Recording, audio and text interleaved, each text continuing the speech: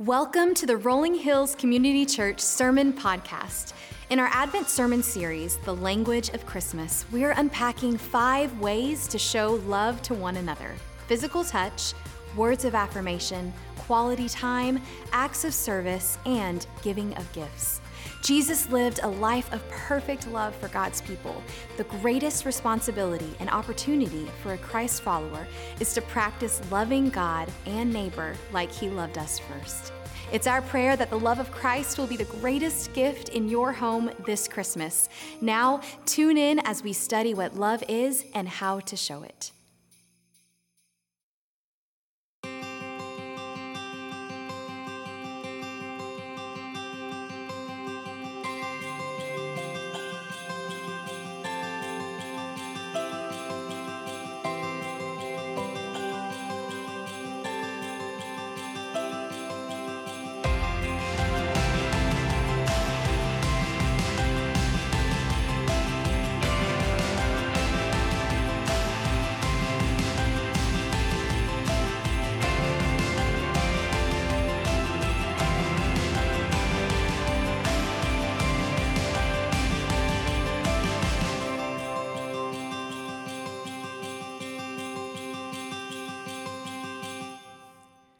Good morning.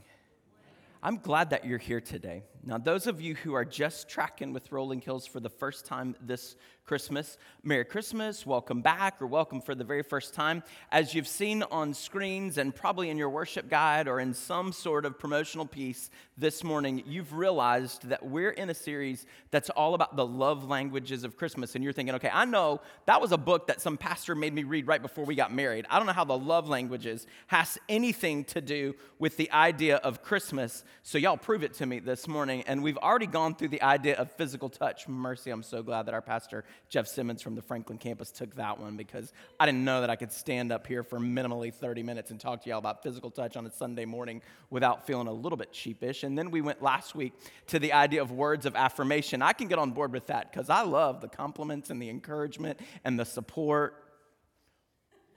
Okay, maybe later, just one-on-one. Like one-on-one, we'll do that, and it'll be awesome, and I will greatly appreciate it. And today, we turn our attentions to the idea of quality time. And some of y'all are like, yes, put me in, coach, because quality time, that is my love language. That's the way that I best receive love and from other people. That's the way that I feel known and seen and cared for. And that's the way that I like to intersect other people. Like, I want to spend time with people in order to show them that I love them. And you're still on the edge of your seat going, I don't know how in the world that this idea of love languages has anything to do with Jesus Christ, put in a manger, angels we have heard on high, and all of the other stuff that I've come to know and love at Christmas.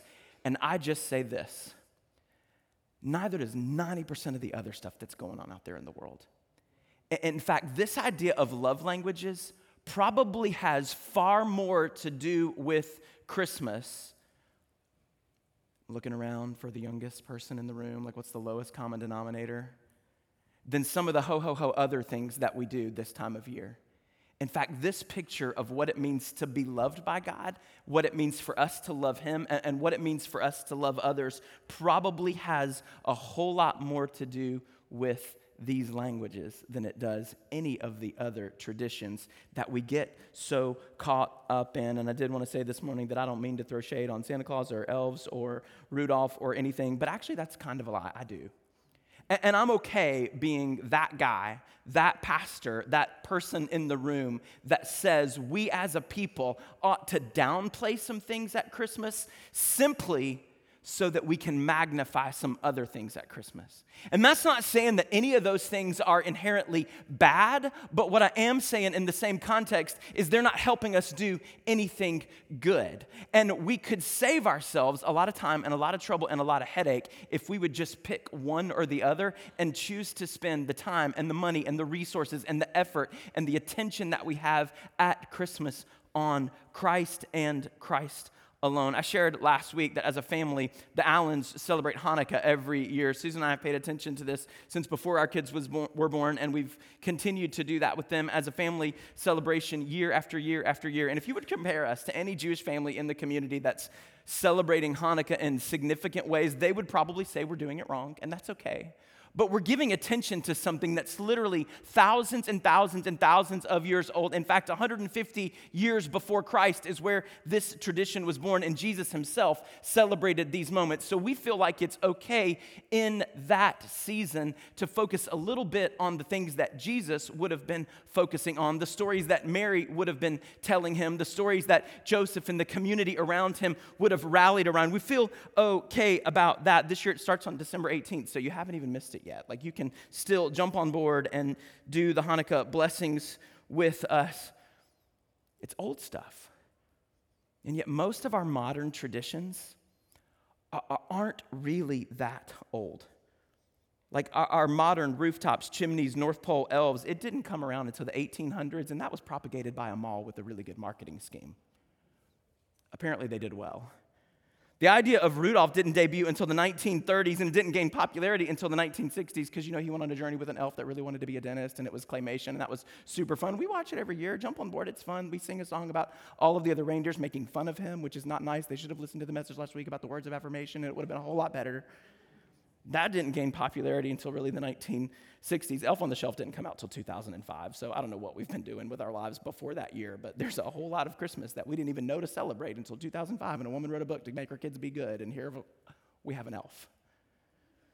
When I was a little kid, we did talk a little bit about Advent and the idea of Christmas, but for me, it was just a cardboard cutout where you punched a hole 25 days in a row and got a Hershey kiss out of it. Like, I didn't know that it meant coming of Christ. That tradition emerged in about the 4th century. The first writings that we have about the idea of Advent came from the early church, about 400 years after Jesus, and here they are acknowledging the fact that we ought to celebrate the coming of Christ into the world in the same way that we celebrate the sacrifice of Christ for the world.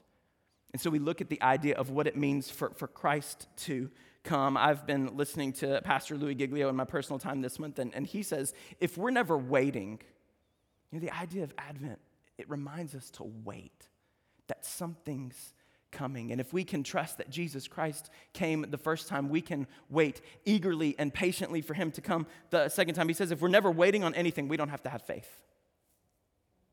It would be great, he says, if God did everything that we needed him to do, everything that we wanted him to do, everything that we told him to do right when we told him to do it. But if God did everything exactly the way that we wanted him to do it, we would need zero faith. Waiting is really good for us. According to Isaiah, it develops strength in us. It renews us. And as a part of the testing of our faith in life, the idea of waiting leads to the emergence of perseverance, according to the book of James, in us. The reason why we need faith is so that we can walk in wisdom.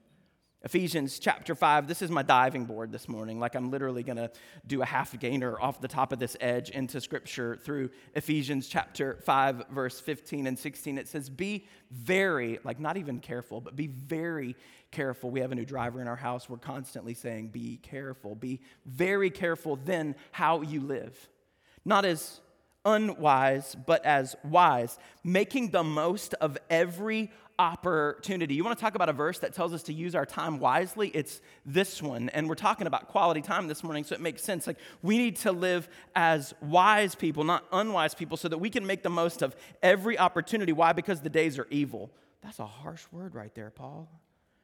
He says, therefore, do not be foolish, but understand what the Lord's will is. That word wise in Scripture in the original Greek language is the word sophos, and it means forming the very best plans and the best means for execution.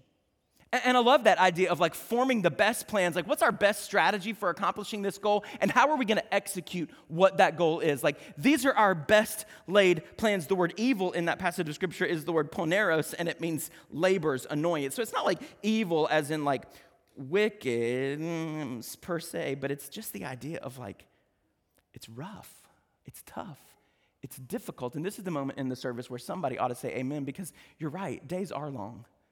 Actually, they're short, Nick, because we get nighttime. No, it's that the days are hard. It's that life is difficult, that each one of us bears with us our own share of trouble. And if we're going to live in the middle of all that trouble, we want to do it with wisdom. When it comes to time, it's in your notes this morning if you like to jot things down because you don't want to get behind and you want to be able to remember things later, you just want to stay awake. I get it. Let's do this. It says there's a difference between quality and quantity. And we've all heard that difference. Oh yeah, I'm not so much concerned with the quantity of time as I am with the quality of time. Because you can spend a whole lot of time with someone and none of it be meaningful at all. But the truth is, when it comes to the quantity and the quality of time, we need both. We need both. We can't just be satisfied with one or the other. I like to read a fellow in ministry. His name is Reggie Joyner. And he's taught a lot about what it means to be engaged in family ministry. In fact, we use a curriculum from the house that he directs in Atlanta, and they talk a lot about what it means to be faith-filled people and what it means to pass that faith on to the next generation. And in the book that's titled Playing for Keeps, he talks about how kids and teenagers literally need 6 special things. And they're easy to remember, they're easy to talk about. The first is love. This is where I always hold my breath to make sure that it works. Yes. We've got love. Okay, we need love, right? And we want to make sure that every one of our children, and let's just back up from the idea of this being about kids and say, every single one of us needs love. We need it in order to survive. We need it the same ways that we need breath. We need it the same ways that we need food. We need it the same ways that we need Christmas cookies and words of affirmation. We need love. We need to know that we are cared for by another person. We also need stories. Stories. We need, as a very physical part of who we are as human beings, we need the story of where we came from. We need to know what our shared history is. You know who tells the absolute best stories? People who've been oppressed. You look at a Jewish community that was coming out of exile, they told the very best stories in order to pass the traditions of what God had done for them on to the next generation. That's why there's so many verses quoted from the Old Testament in the New Testament, because they're sharing stories of their history, of who God was, of what he has done. You know who tells the best stories? People who are oppressed. You talk to anybody who was alive during the civil rights movement. They tell really good stories of what it meant to collectively be a people who were in need. We tell good stories. We call it the 4th of July. It's all about the Revolutionary War. We talk then about what it means to be a people who had come out of oppressive rule to be our own. Well, we all need those stories, and we need to be able to pass on those stories so that people can know where they come from, and then ultimately tribes to know who they belong to. Not just every kid, not just every teenager, but every human being. You and I need a people group to belong to. We need a family to be a part of. We need a community to participate in. We need tribes of people that we link arms with and that we can depend on and who can ultimately depend on us. We also need fun. We just need moments to enjoy ourselves. Life just can't be all pain and turmoil. We literally need moments where we can dive in and have a good time, where we can put on no pretense and just be ourselves. We need to create space for that. Andy Stanley says that it's a sin for church to be boring, and we agree. We want this to be a place that's fun. We also need words. Words. We need those encouraging words. We need those supportive words. We need those connecting words, and we need time. Time together. Not just the quality of time, but the quantity of time. And not just the quantity of time, but the quality of time. And we need every single one of those things over time.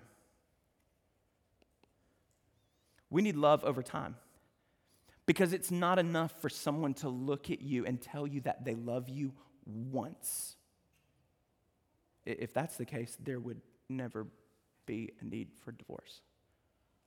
There would never, ever be kids who've grown up and they're sitting on a couch in therapy talking about a parent who did not love them or care for them. We don't just need to be told we're loved once. We need it on repeat over time. We can't just be told the stories of where we came from and the history of what we share once. We can't just have somebody in our corner on our tribe that we can depend on, that we can be a part of once. We need that stretched out over the span of our lives. We need love over time, stories over time, tribes over time, fun over time. It's not enough just to do one thing fun in your entire life. You're not going to last very long on that. You need extra fun. Some of y'all hadn't had fun in a real long time. I encourage you to go have some today. Make sure it's legal. Make sure it's encouraging to somebody else. But just have some fun. Watch a movie. Listen to a comedian. Laugh at something silly. Just do something fun. We need words. We talked about words of affirmation last week. It's not enough for y'all to tell me you like me once. I'm going to need it a little bit more frequently than that. A little bit more frequently that. And time, the time that you spend with each other, you don't need that once. You need it on repeat. We need those moments that we share together, those experiences that we have together, and those traditions that we cultivate with one another. We need love and stories and fun and tribes and words and time over time in order to know that we're loved, in order to know that we're cared about, in order to experience who God is and ultimately what He's done for us. We need all of those things over time in order to understand what the world is like and what it means to be His. Joyner writes, have you ever stopped to think that maybe God established time as a platform so that He could communicate something that's so complex that it needed to be presented strategically over time? Why didn't God just send Jesus right after Adam and Eve ate that fruit?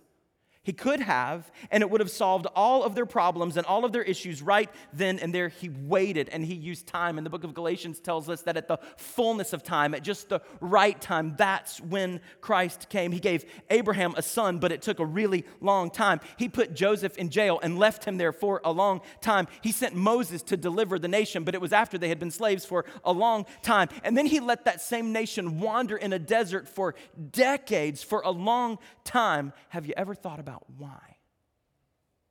Joyner says it was as if God decided, I can help you understand something in time that you could never really understand or grasp in a moment. There are aspects of His nature, secrets about life, and codes to the universe that are so intricate that they take time to decipher.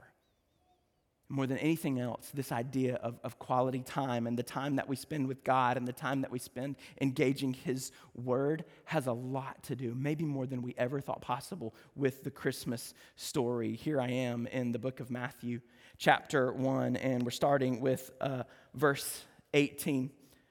And it says to us this morning, this is how the birth. It's literally the nativity story. This is the origin. This is the genealogy that we've already talked about of Jesus, and this is how His birth came to be. We get a different picture from Luke, like it's Mary's side of the family, and now we're looking at Joseph's side of the family. It says this is how the birth of Jesus, the Messiah, it's the Christ, came about. His mother Mary was pledged to be married to Joseph, but before they came together, like before they were married, before they had their honeymoon moment, she was found to be pregnant through the Holy Spirit because Joseph was faithful to the law. He did not want to expose her to a public disgrace. He had in mind to divorce her quietly. But after he had considered this, the Bible says that an angel of the Lord appeared to him in a dream and said, Joseph, son of David, do not be afraid to take Mary home as your wife, because what is conceived in her is from the Holy Spirit. She will give birth to a son, and you are to name him Jesus, because he will save his people from their sins. All of this took place to fulfill what the Lord had said through the prophet. People who are oppressed tell and remember really good stories so that they can remain really well connected to the God of that story. He quotes Isaiah, the virgin will conceive and give birth to a son, and they will call him Emmanuel, parentheses, which means, in case anybody doesn't know, God with us. And when Joseph woke up, he did what the angel of the Lord had commanded him to do, and he took Mary home as his wife. He did not consummate their marriage. He had not yet listened to the message about physical touch, until she gave birth to a son, and I love this part, Joseph, not even biologically related to the Son of God, got to name him Jesus. Imagine if just for a minute he had done what would have been legal in the moment. Mary being found with child, it would have been within his rights to dismiss her. It would have been within his rights to do it publicly, to disgrace her and her entire family to where shame would have been brought on all of them. He literally could have gone his own way. Think of what he would have still lost. Like shame would have been heaped on him and his family, but he had been betrothed to be married to Mary probably since the time that she was born when he was just a young kid. His parents say, oh yeah, son, guess what? About 10 years, 15 years, we've got the girl picked out for you. And then as a young adult man, he began readying himself, setting up a household, setting up a business, making sure that he was prepared because at just the right time, he as a bridegroom would get to go and take her home as his wife. All of that preparation wasted. All of that prayer wasted. All of those moments that he spent he would have had to start over from square one. Swipe right, swipe left, swipe right. Like literally figuring out who's going to be next because I sure can't marry her anymore. It would have been so much time, so much effort, and probably a little bit of shame. Joseph would have lost a lot. But when it comes to time, what we stand to lose is not as important as what we might miss. And Joseph didn't miss it. When you and I are not intentional with our attention, I'm so glad he paid attention to that angel. When we're not intentional with our attention, you and I miss what matters.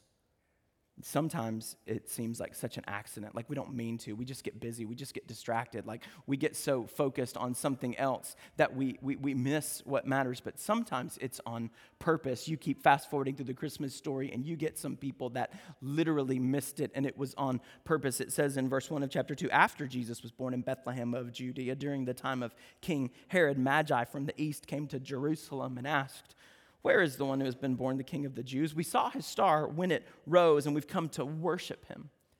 It says, when King Herod heard this, he was disturbed, and all of Jerusalem with him. When he had called together all of the people's chief priests and the teachers of the law, the Pharisees that we read so much about in Scripture, he assembles these guys who are supposed to be experts in everything from Genesis all the way to Malachi. They're supposed to be experts in not only that, but everything that had just transpired over the last 400 years. You want to know about Hanukkah? You ask the Pharisees. You want to know about the birth of Christ and the prophecies that foreshadowed when the Messiah was going to finally come in the life of Israel? You ask the scribes and the teachers of the religious law. So he had assembled all these guys together and he asked them where the Messiah was to be born, and they said, not missing a beat, not having to go look it up, not jumping on Google or Wikipedia and being like, hold on, let me give you the right answer. No, they said, in Bethlehem in Judea, they replied, for this is what the prophet has written. They knew to look, and they weren't that far away, and yet they totally ignored the opportunity that they had. It is very possible. It's possible, not only possible, but probable to be a person who knows the meaning of Christmas and still very intentionally misses it. You can know the meaning of Christmas and still miss Christ. They quote the prophet. But you, Bethlehem in the land of Judah, are by no means least among the rulers of Judah, for out of you will come a ruler who will shepherd my people Israel.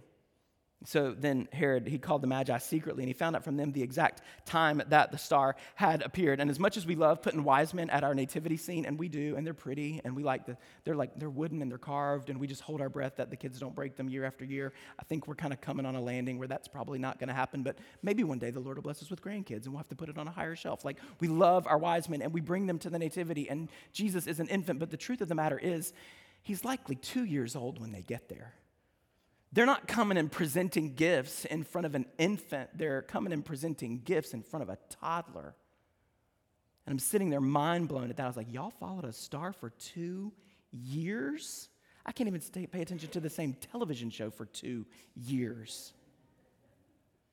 2 years is how long they journeyed in order to find this king. And so Herod sent them to Bethlehem and said, go and search, air quotes, carefully for the child. Be careful. As soon as you find him, report to me so that I too may go and worship him. We throw a lot of shade at Herod, and we should. He was a maniac. But look at his stated attention in the moment. I want to go and worship him too. And we know that wasn't his intention. He wanted to find the Christ child, and he wanted to kill the Christ child so that there would be nobody threatening his throne in life. Our stated attention, I don't know a believer in Jesus Christ whose stated attention at Christmas time is not to go and to worship Jesus. Not throwing any shade on Herod, there's a lot of people who state that their attention is to go and worship Jesus. But look at the calendar, look at the pocketbook, look at the posts, look at all of the other effort, and it's not so much about Christ. It's possible to be a person who knows the meaning of Christmas, doesn't spend any time focusing on the reality of what it means. How do you spend your time at Christmas? I say often that volume speaks value. Like, not how loudly you say something. Y'all, I was singing that last song that we sang so loud. It was like at the perfect spot in my vocal range where I had to yell it in order to be able to get the words out. And so I did, like loud and proud, up here on my second row, shouting these words. But the volume that we use is not just how loudly we sing something, or some of y'all are soft talkers. I get it. Like, it's not how loudly you do it, it's how often you do it. Volume is not just how loudly we say something, it's how often we say something. And the volume of our lives speaks a value whether we like it or not. One of my favorite Christmas carols is Joy to the World. And it's like the guy who wrote it just forgot to be creative and come up with new lyrics, because at the end of every single one of those verses, we sing the same thing like 3 times, and heaven and nature sing, and heaven and nature sing, and heaven and nature sing. Like, we sing it over and over again. We do the same thing. Repeat the sounding joy, repeat the sounding joy. Well, that's exactly what we're doing in this song, brother. We're eating the sounding joy, and wonders of his love, and wonders of his love, and wonders. Y'all want me to sing it. Don't make me sing. Like, wonders of his love. We repeat the best part of the songs, that all of heaven and all of nature literally declares the praise of our great God. That you and I are blessed to have our eyes opened and our ears tuned in to be able to repeat over and over and over again the joy that we can experience at Christmas. And the thing that we ought to be able to shout loudest this time of year, and most often this time of year, is that love has broken through, and that the great God of this universe has looked on a very wicked, foolish people and decided that even though we've been naughty, not nice, we get love and grace and forgiveness instead. I've never met a Christ-following parent who wanted to downplay the birth of Jesus at Christmas. But I sure have met literal thousands through the years who spent far more time upplaying things that have nothing to do with Christ. The world does not need our help keeping Christ out of Christmas. They're doing a real good job by themselves. Like if I was evaluating the world based on their achieved goals of taking Christ out of Christmas, A+, great job. The world deserves a raise, because the world is doing a real good job being the world. And they don't have to recruit you to be on their team in order to help them accomplish their mission of making Christmas about something other than Christ. Hey, spend your time focusing on this. Spend your time reading this. Spend your time spending this. Spend your time telling this. Like, the world doesn't need our help telling our children or the people outside this room that Christmas is about something other than Christ. It's Romans 1:25 over and over and over and over again on repeat. Same line over and over and over again, that people, they exchanged the truth about God for a lie and worshiped and served created things, made up stories, fantasies, and fairy tales, made up stuff, rather than the creator of this world, who is to be forever praised. Christians who are mad at the world, like, we don't want to step into that. Like, there's a lot of believers out there who are mad at the world for being the world. Like, just so mad that the world outside doesn't support my Christmas story and doesn't affirm my Christmas truth. Like, we're mad at Target for being Target. We're mad at Disney for being Disney. We're mad at Netflix for being Netflix. We're mad at whatever popular musicians or television shows or networks our celebrities are living lives and telling stories that don't confirm, but are actually in conflict with my Christian values. It's not up to the world to teach your Christian values for you. It's not the world's job to tell the story about Jesus. That's our job. And sometimes we're so mad at the world for not telling the story about Jesus that we forget that it's our job to tell the story about Jesus. And we've wasted the time that we could have spent telling the story about Jesus, being mad at other people for not, I'm boycotting that because they don't tell the story. I'm boycotting that because they don't affirm my values or tell my Christian ethics. Not mad at the world for being unchristian. The world's doing a bang-up job doing exactly what it's supposed to do, exactly what it's intended to do, exactly what it's always wanted to do. The real question is, are we doing the same at our role? Are we doing okay at being a light within the world? Like, the world's getting a gold star for being the world. Do we get a gold star for being a light of Christ within the world? And if we're spending all of our time attacking the world, we're not winning. Like, the world doesn't need our approval to be the world. The world doesn't need our endorsement to be the world. And the world is not going to change because we attack the world. The world's doing fine. The problem is we're not doing such a great job spending our time and our energy and our resources focusing on the Christ of Christmas that lives out the light of the world. The world doesn't need our help making a big deal out of, just say it, Santa, elves, reindeer, all the other things. They don't need our help. They're doing a real good job. But my mercy, we as the Church of Jesus Christ need to do better at making much of Christ because the world needs our help to understand Christmas. It says in Matthew 1, everything that took place.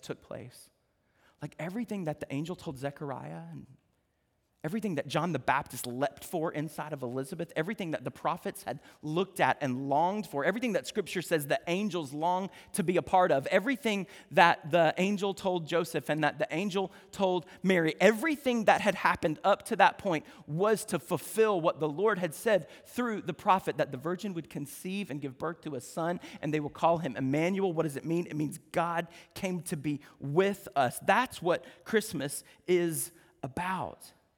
That the great God of this universe wasn't watching us to see if we've been naughty or nice and only coming to visit those who had been good, but was loving us in spite of the fact that we'd been bad and came to send his son to offer us a forgiveness that we could not earn on our own. Revelation chapter 21 says this, it's that literally the end of time. Prophecy about what's going to happen in the future. And John writes, then I saw a new heaven and a new earth, for the first heaven and the first earth had passed away, and there was no longer any sea. And I saw the holy city, the new Jerusalem, coming down out of heaven from God, prepared as a bride, beautifully dressed for her husband. And I heard a loud voice. This is my favorite part. I heard a loud voice like from the throne saying, look, God's dwelling place is now among the people, and he will dwell with them. That's Emmanuel, God come to be with us for all time. It says they will be his people, and God himself will be with them and be their God. That idea of dwelling place in Scripture, it's the Greek word skene, and it means dwelling place. It comes from the idea of skia, which means shadow. It's connected to the word shadow, and that's shade caused by an interception of light. We know that our shadows are caused when light intercepts us, and that's what happened when Christ intersected the world. It cast an incredible light. It's a sketch, it's an outline. And then he says, write this stuff down. One on the throne is making all things new. Write it down. These words are trustworthy and true. You know what skene, dwelling place, also equals? Tabernacle. Some of your Bible translations, if you're reading Revelation chapter 21, they don't say dwelling place, they say tabernacle. Tabernacle was the picture of God's presence in the life of Israel as they wandered around for decades in Egypt. In Exodus chapter 40, God gives instructions like he's in a tent of meeting, and that's just basically the apartment that he and Moses lived in before the house was fully constructed. He gives them these instructions for how to build a tabernacle, and it says in verse 40 of the book of Exodus chapter 38 that the cloud of the Lord was over the tabernacle. In Hebrew, it's the word mishkan, and it means dwelling place. Like God's dwelling place is among his people. That's what was going on in the tabernacle. And it says, by day there was a cloud, and by fire in the cloud at night in the sight of all the Israelites during their travels. As you walk this journey, as you live your life, hold on, be wise, not unwise, making the most of every opportunity that you have because the days are evil. And it's okay, you don't have to be concerned with the evil that is inside of the days because you have a God who came to be with you and redeem you from all of that so that you could just be with him. The hope of Christmas is not that somebody's going to come and give us a bunch of presents and then leave.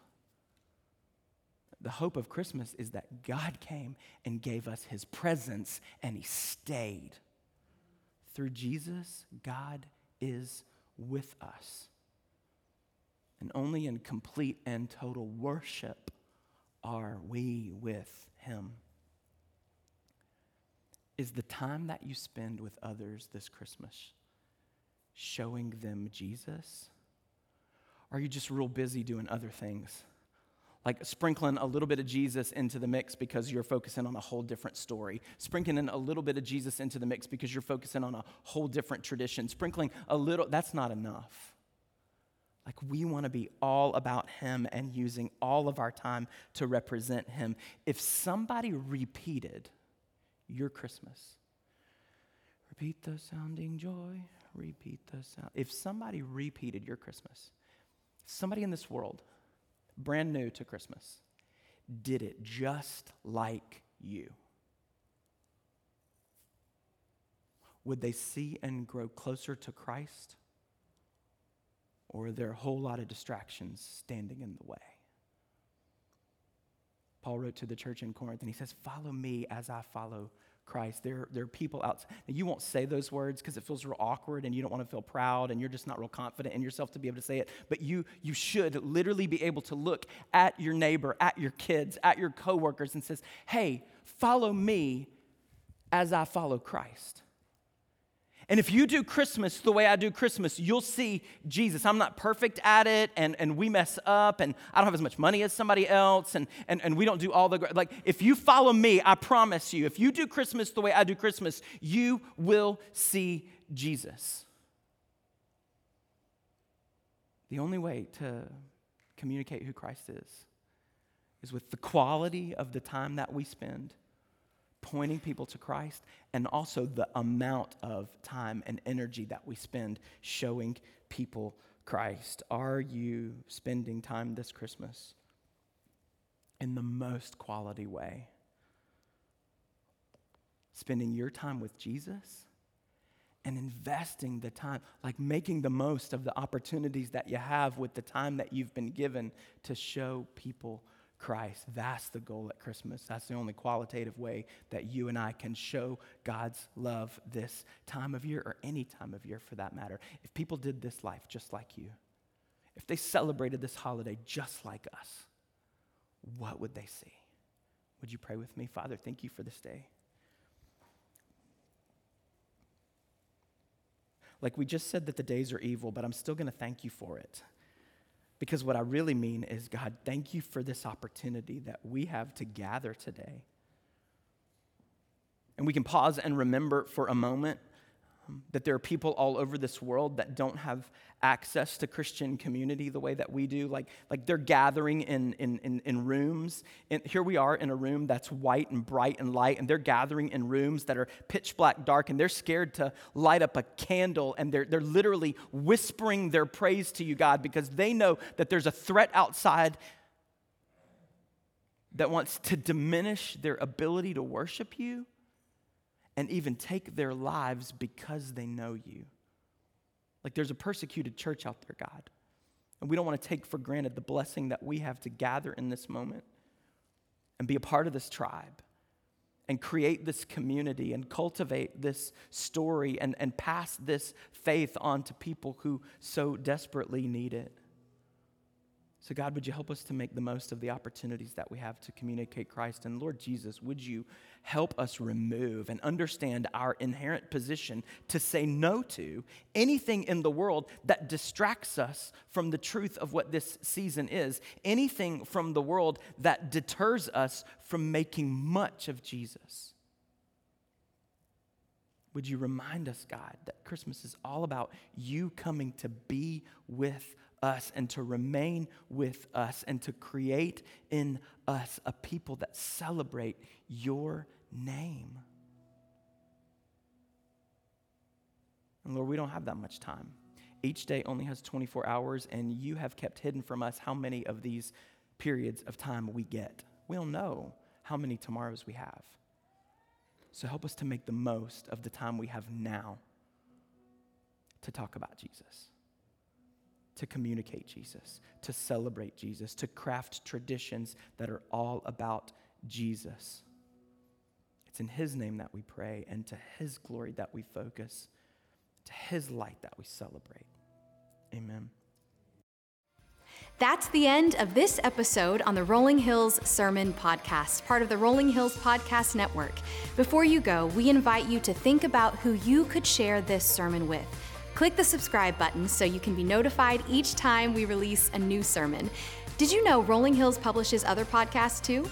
Check out the Making History Parenting Podcast, Men's Leadership Network, and the RH Women's As You Go podcast. If you're interested in learning more about Rolling Hills, download our app, follow us on social media, or visit our website at rollinghills.church.